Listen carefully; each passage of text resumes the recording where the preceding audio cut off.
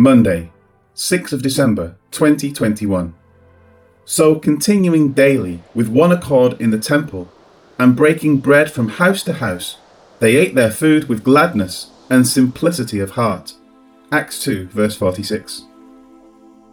The previous verses spoke of the new believers having everything in common and of the people selling their goods and possessions, and then dividing up the proceeds among one another.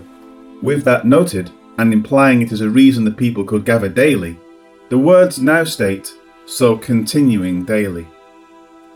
Because of having sold all their possessions, the believers could remain together as a group, even after the end of the pilgrim feast. Normally, people would come to the feasts, spend time in the presence of the Lord, and then return to their homes in order to return to their employment, whether it was working in the fields, working as a potter, or doing whatever else they once did for their livelihood. In essence, the believers had come to live out an almost permanent festival celebration. The instructions for the attendance at the pilgrim feasts are stated several times in the book of Moses. The particular instructions for the Feast of Weeks, Pentecost, are noted in Deuteronomy 16. You shall count 7 weeks for yourself. Begin to count the 7 weeks from the time you begin to put the sickle to the grain. Then you shall keep the Feast of Weeks to the Lord your God with the tribute of a freewill offering from your hand, which you shall give as the Lord your God blesses you. You shall rejoice before the Lord your God, you and your son and your daughter, your male servant and your female servant, the Levite who is within your gates, the stranger and the fatherless and the widow who are among you, at the place where the Lord your God chooses to make his name abide.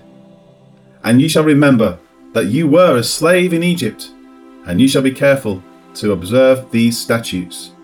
Deuteronomy 16 verses 9 to 12.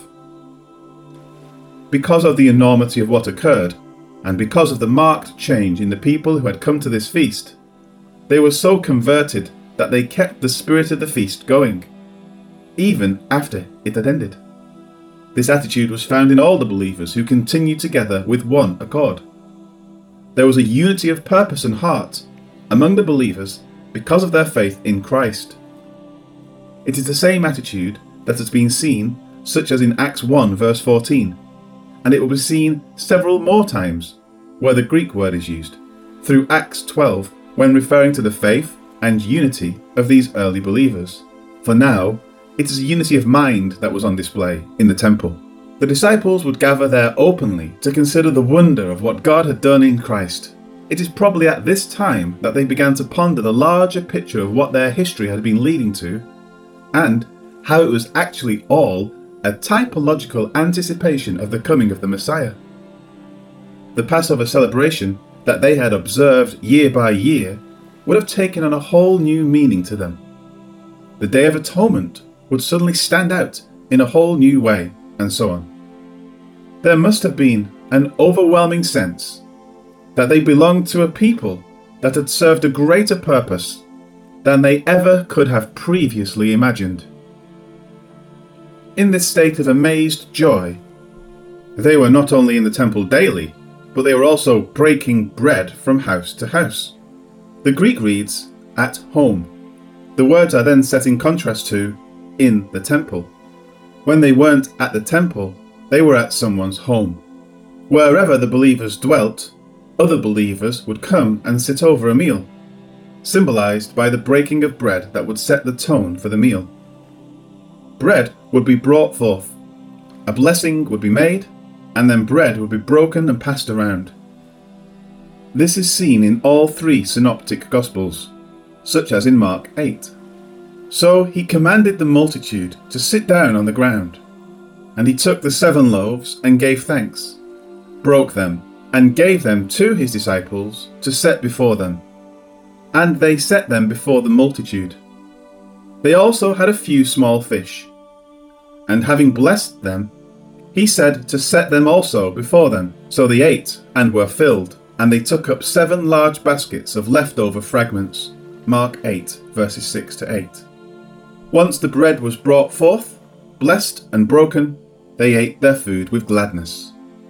One can think of the complete joy of knowing that they had become a part of what God had been preparing since the fall of man.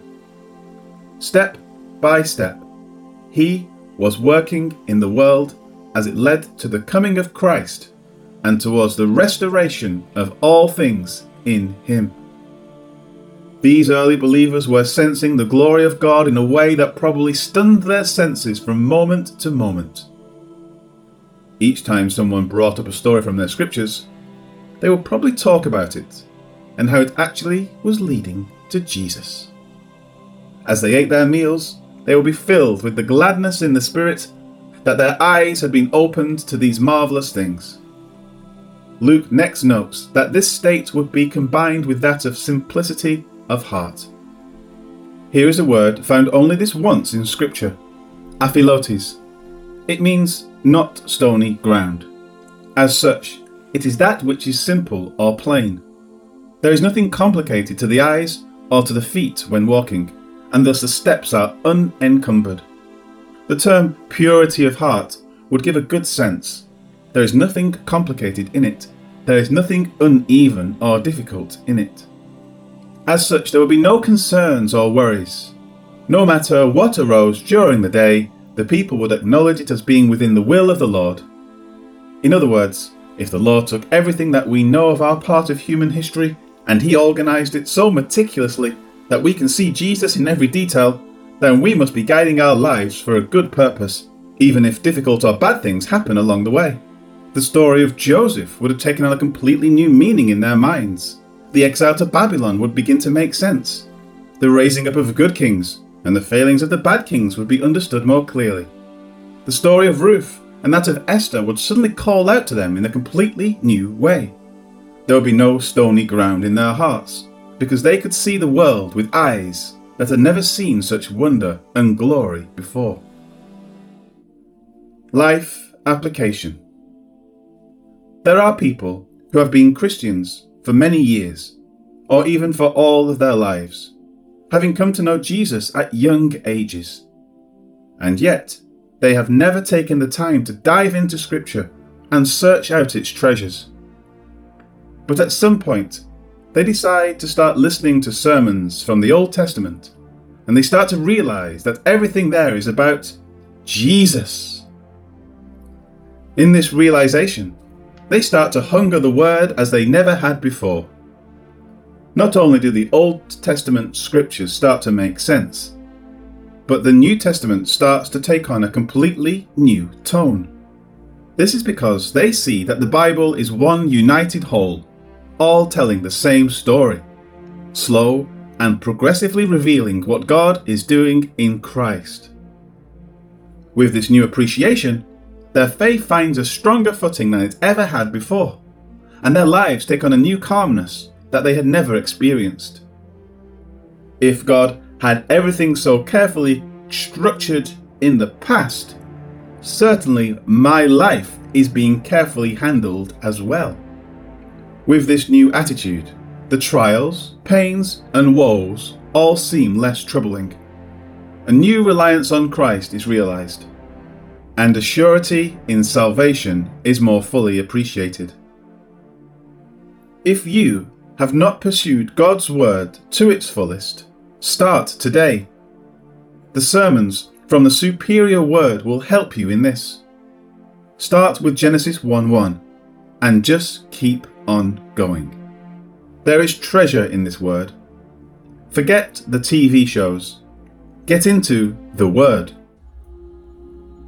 Lord God, help us to not squander our time, but to focus on you and on your Word now, while we can. Surely our lives will be more grounded if we do this.